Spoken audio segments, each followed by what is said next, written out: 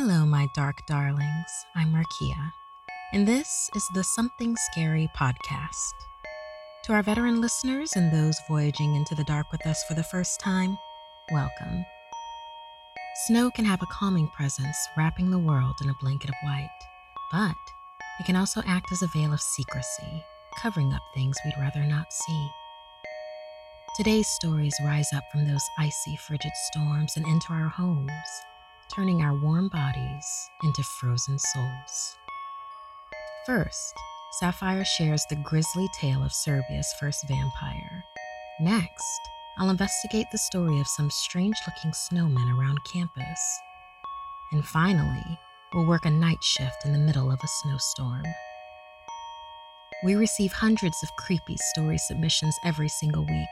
As always, the first story you hear is one that we've chosen to animate and post over at youtube.com/snarled. Then, I read a few more stories for the podcast. If you have a tale you're dying to share, send us an email at somethingscary@snarled.com. And if you'd like to support the show and receive bonus content, consider joining our Patreon. Our patrons play a huge role in keeping the show running every single week.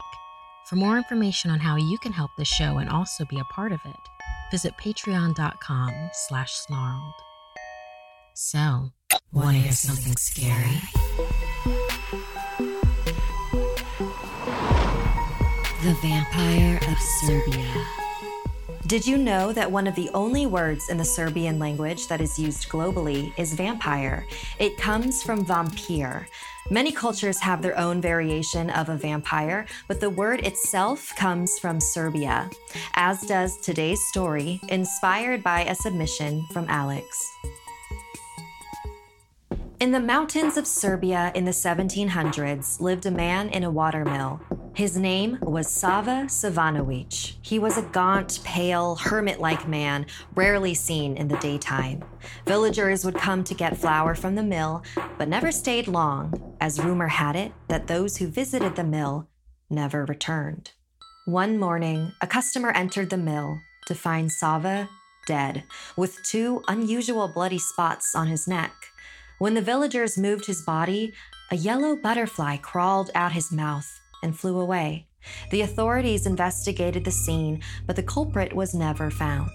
After Sava was buried, the watermill was abandoned. The villagers said it was cursed. Many years passed, and a poor young man named Strahinja fell in love with Radoika, the daughter of a wealthy landowner named Sivan. Sivan forbade Radoika to marry Strahinja because he could not trust that this penniless young man could support his daughter. But Strahinja was determined to prove himself to Sivan. If he could get the local abandoned mill up and running again, he too could become a wealthy man.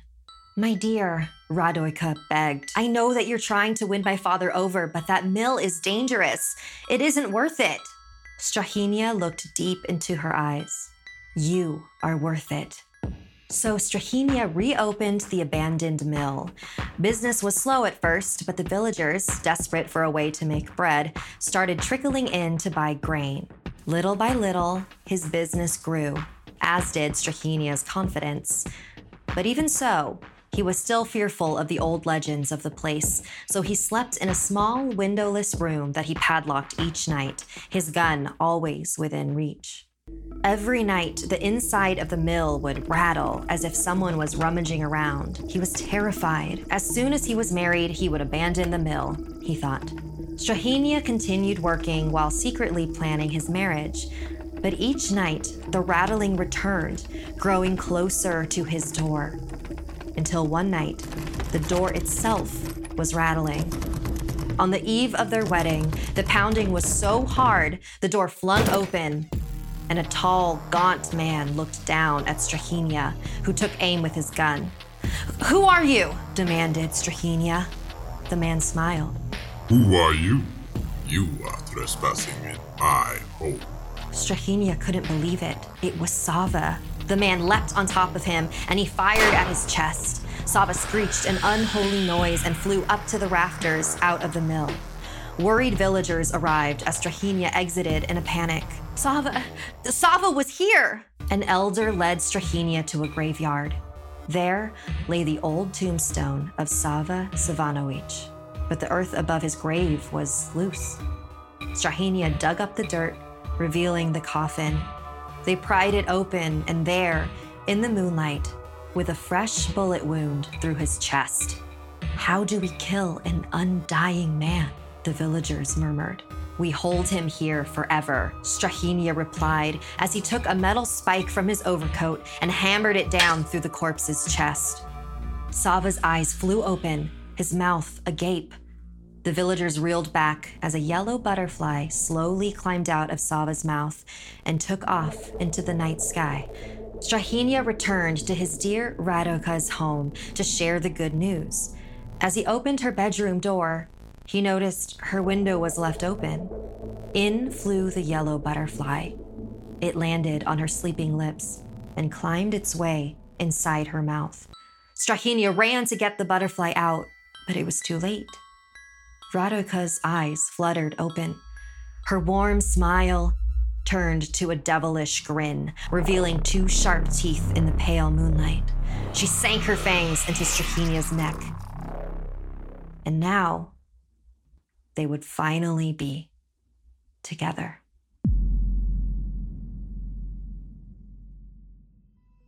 Hello, my dark darlings. My favorite season, fall, is finally here. I'm not telling you how to live your life, but I save a lot of money on secondhand clothes so that I have more money to really enjoy myself on my nights out. Not to mention that I love to closet cosplay, and I give homages to classic horror costumes with statement pieces. Thankfully, my favorite online thrift store, ThredUp, is such a perfect fit for my fashion meets economical tendencies. And if you love brand clothing, they have over 35,000 brands like Coach, White House Black Market, Anthropologie, and so many more. Plus, the quality is there. Some of the clothing even came with the tag still on. Not to mention that I love to closet cosplay, and I saved 20% off on these killer Calvin Klein shoes, thanks to my favorite online thrift store, ThredUp. It's such a perfect fit for my fashion meets economical tendencies. So for a limited time, ThredUp is offering Something Scary listeners a special deal for an extra 30% off your first order when you go to thredup.com/SS. That's on top of the already low prices. So hurry and take advantage. That's thredup.com/SS. thredup.com/SS for an extra 30% off. Terms apply. You know what's bad? Recommending a favorite horror film to a new friend and they're like, eh. You know what's worse? Buying something online and then finding out you could have gotten it for way less. That happens once to me, and I'm always thinking that I'm overpaying when I shop. So luckily, I have Honey. It's a free browser extension that saves you money by scanning over 20,000 internet sites. You know, sites like Target or Amazon. It finds coupon codes and other discounts when you're shopping online, then automatically applies the biggest savings to your cart at checkout. So saving money with Honey kind of feels like having a helpful non-corporeal companion, or a friendly ghost shopper, if you will. I chronically lose headphones, but thanks to Honey, I was able to save $5 off a pair of headphones that I really enjoy. So it's almost like I didn't lose them to begin with. Listen, there's really no reason not to use Honey. It's free to use and installs on your computer in just 2 clicks. Get Honey for free at joinhoney.com/SS. That's joinhoney.com/SS.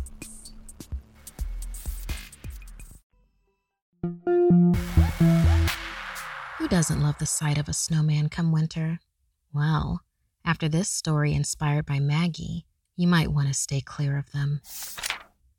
Alan was a sophomore student at St. Thomas University in New Brunswick. It was December and finals were here. Even worse, weather predictions said that it was going to be the longest and coldest winter in decades, and snow was piling up hard across campus. Fierce winds kept most students inside during this time to study, including Alan. Well, students that were still left anyway. This close to holiday break, the entire campus felt more and more like a ghost town as people finished their finals and went home. Thankfully, after some hard work, Alan was able to finish his last paper and collapsed happily in his bed. Drifting off to the whistle of the snowy winds outside, he went to sleep. It was around midday when he finally rolled out of bed to go deliver his work. Alan put on his coat and marched downstairs. Seeing that the weather had died down, he gleefully exited his dorm to outside, but something blocked his path. There, sitting in front of the door, was a snowman. It wasn't made very well. The bottom clump seemed to lazily spread across the ground. It didn't have sticks for arms. Instead, someone had actually fashioned limbs out of the snow. But those were very detailed and outstretched towards the door, almost like it was trying to grab the first person who came through. Alan was impressed by the work, but his breath caught as he inspected the face. Why did they have to make it look so disturbing? The snowman looked like it was screaming in pain.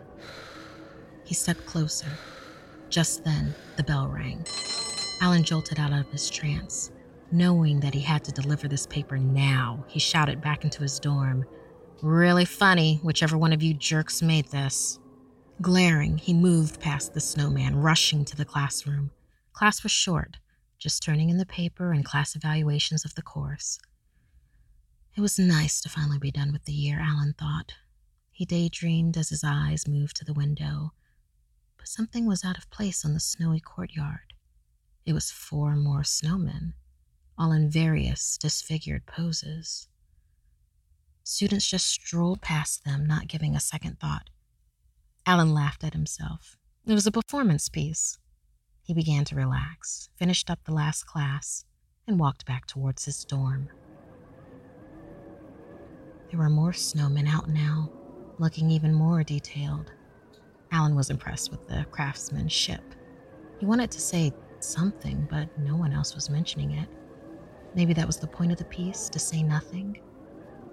Alan didn't want to seem weird, so he just kept his mouth shut. Walking across campus, he noticed that some snowmen were occupying places where people used to hang out. The big tree in the courtyard where people would meet up. They were even waiting in front of the vending machines, each one with that pained expression, like they were trapped in their own bodies. Alan finally returned to his dorm and went straight for his room. He'd rest up and get on the road early tomorrow to drive home to his parents. It'd be nice to be home for a while.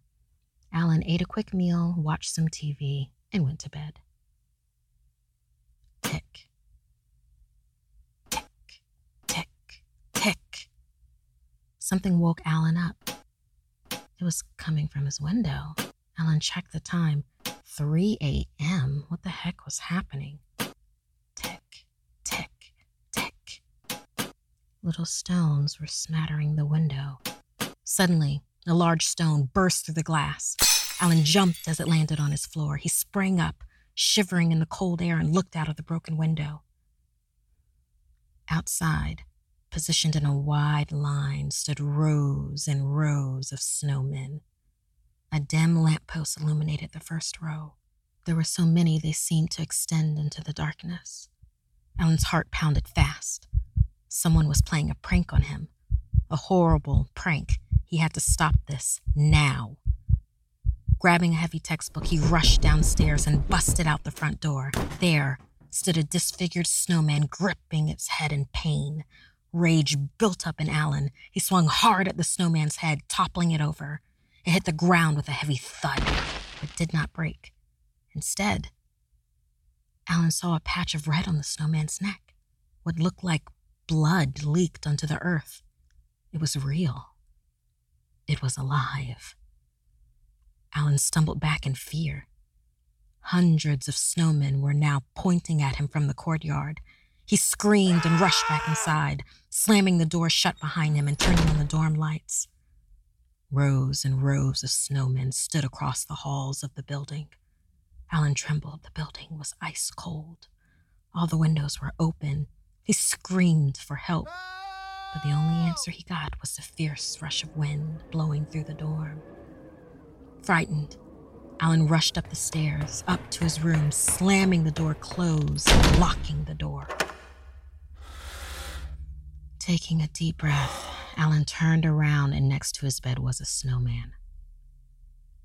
Alan was sure it was the same one from this morning with very detailed arms, but now it wasn't clutching its head in pain. It was smiling at him. Snow dropped to the floor as its frosty arm reached forward. Alan stared at it, mouth agape. It rigidly placed its hand over Alan's chest, pinning him in place. He jerked back in fear, reflexively grabbing the snowman's snow arm. Pain shot through his fingers. His hand had sunk through the snow and was gripping something hard and freezing underneath. It was way colder than it should have been. Alan tried to free his hand, but it was already cold, numb, useless, and the feeling was spreading up his arm. A similar sensation was in his chest, a numbing cold rising up from where his hand was being held. His eyes glazed over as he stared face to face with the snowman. It started to shake and jerk, knocking off snow across its body. Clumps of snow dropped to the floor, revealing a perfect ice sculpture underneath. It was still smiling. The sting of ice was enveloping his body. Alan tried to scream, but nothing came out but a puff of frosted air. Something was changing inside the sculpture. It started to glow red inside as if blood was pumping through its veins. Everything was so cold. Alan grew weaker as the sculpture grew stronger. The sculpture's eye sockets started to glow red, creating 2 scarlet orbs. Alan's world finally went dark, and his body collapsed to the floor. The sculpture exited the dorm and waited next to the big tree in the campus courtyard for the sun to rise. Surrounded by other ice blood-filled creatures that had once looked like snowmen, they were now the only remaining population at this college. The sculpture felt the sun come up on its icy body. It had just fed, but already its face twisted in a spasm of pain. It was hungry again. That's okay. It felt it. The cold would stay longer this time. This land was theirs, and this time they would have their fill. The sculpture smiled and lifted its hands. The others went to work, using the handy camouflage, the snow. They packed it back onto themselves and their leader, until once again they all looked just like snowmen. Silently, as the December winds blew, the army of snowmen advanced on the neighborhood. Later, screams began echoing across the frozen landscape. Hunting season had begun. Oh my goodness, Maggie. That makes me think, why is it that we build snowmen anyway? How in the world did that start? It's almost like cavemen painting on walls. They did it not only to show themselves, but also to make sense of the horrors that was their world. Do we carry that on with snowmen? Will you be making a snowman anytime in the future? Can't say that I will.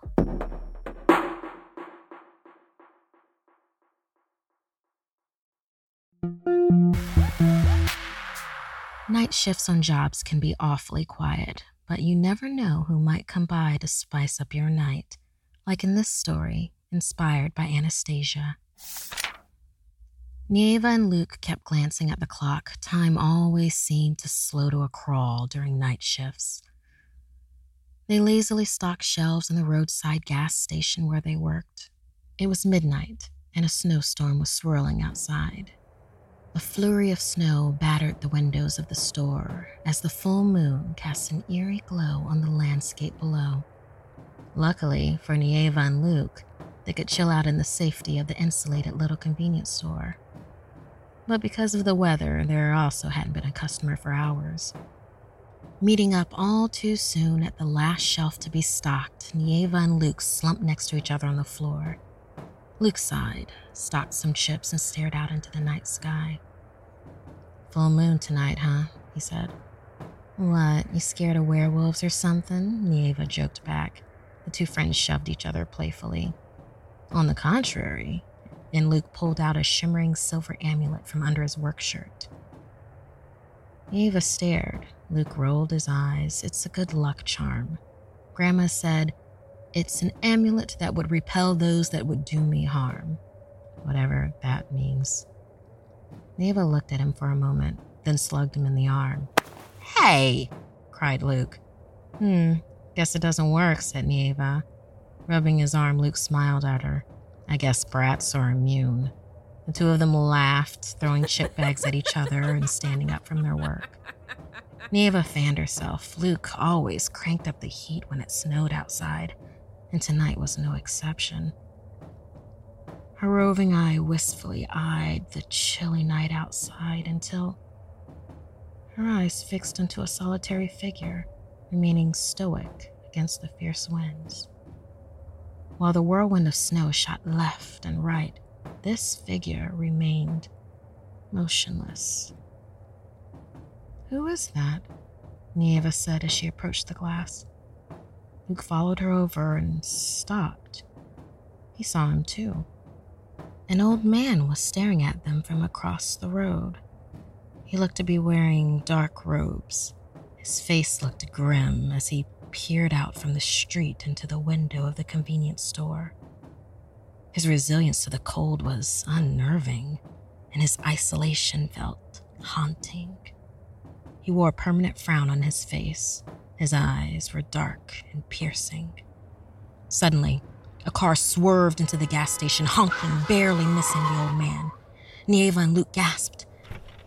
Out of the car stumbled two loud partygoers. The two young women joked around, shouting and laughing loudly, but they quieted down as old man just stood, silently. "Oh, God, they almost hit him," said Nieva. The women took out a coat from their car and draped it across the old man. Finally, the old man moved. He turned towards the young women and raised his hand. As a strange blue aura flowed out from his hand, the women froze in their tracks. They seemed immobile. The intensity of the light flowed over them, brightening the night, pulsating, and then stopped. The women remained immobile, but seemed less there somehow. The old man then gently shuffled over to them, raised his hand, and gave one a little push. The woman toppled over onto her friend. Both crashed like ice when they hit the ground, collapsing into shards. Those shards scattered across the asphalt like ice flung from a bucket. Nieva and Luke stared wide-eyed at the scene. The pieces of the women just looked like the icy ground outside. The old man paused, slowly turned back towards the window, and held up his icy hand. It pulsed again, radiating a hungry blue light. Nieva screamed as the old man took his first step towards them. "He's coming this way. We have to do something," yelled Luke.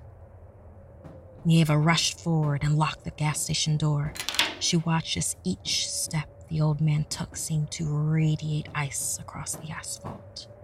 His ancient all-black eyes peered out from a face filled with wrinkles. His robes whipped around him, trimmed with dark red fabric. And the aura he released seemed to collapse the world around him. This wasn't an old man. This was a demon. And it was coming right for them. It reached the doors and pressed its hands against the glass. The frosty aura spilled out across the surface. The glass door splintered and cracked, spilling onto the floor. Nieva and Luke gasped as they ran to the back. The demon stepped across the glass on the floor, never flinching. It held out a bony arm and pointed at Nieva.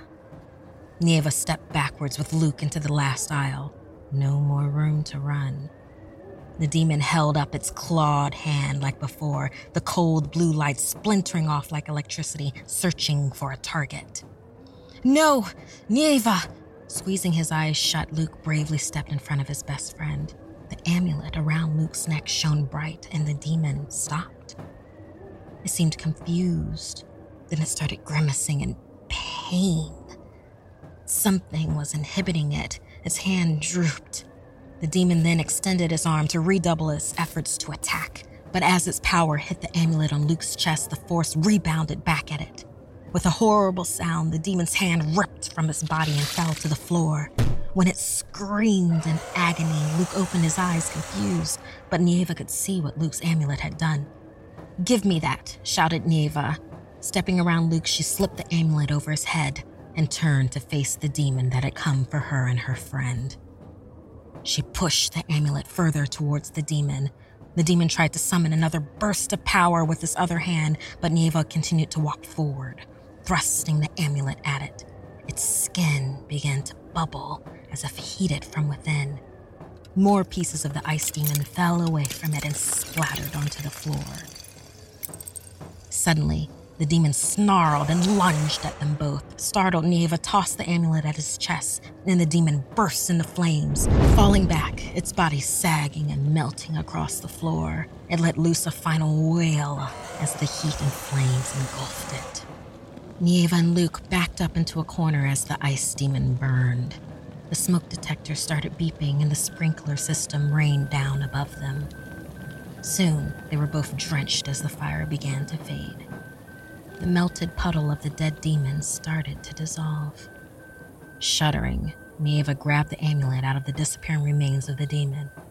She frowned. It was cracked and no longer shimmered. She handed it back to Luke.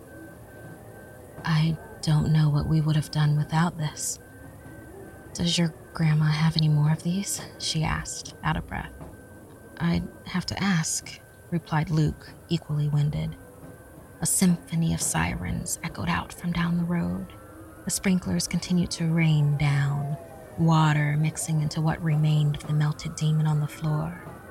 Help was on the way, but how in the world are we going to explain this? Asked Luke, thunderstruck, leaning against the glass refrigerators. Smirking, Nieva pointed up at the security camera above them. "Thankfully, we don't have to." Luke spotted the camera and chuckled lightly. Nieva giggled as well. Relieved and laughing, the two of them shook their heads at the insanity of the situation as two large fire trucks pulled into the station, answering the call for help. Thank you so much for this story, Anastasia. Wow, do you wear any type of protection amulet? I'm wondering, for those that are listening to this. And if so, from what? Personally, I do black tourmaline, supposed to guard against negativity. And if you don't wear a protection amulet, well, think about what would have happened with Nieva and Luke. I mean, anybody that works a graveyard shift anywhere, I'd imagine you see the craziest things. And maybe you're just a really tasty morsel for whatever demon might come along at just the right time.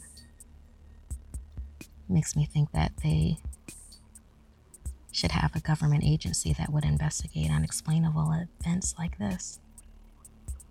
I wonder if they do.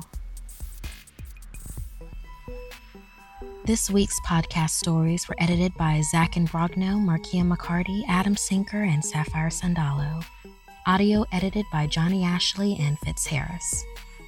Produced by Annalise Nelson, music by Sapphire Sandalo. If you have a story you'd like to submit, send us an email at somethingscary@snarled.com. Don't forget to watch the video version of Something Scary over at youtube.com/snarled. And if you'd like to support the show and receive bonus content, join our Patreon at patreon.com/snarled. Until next time, my dark darlings, sweet dreams.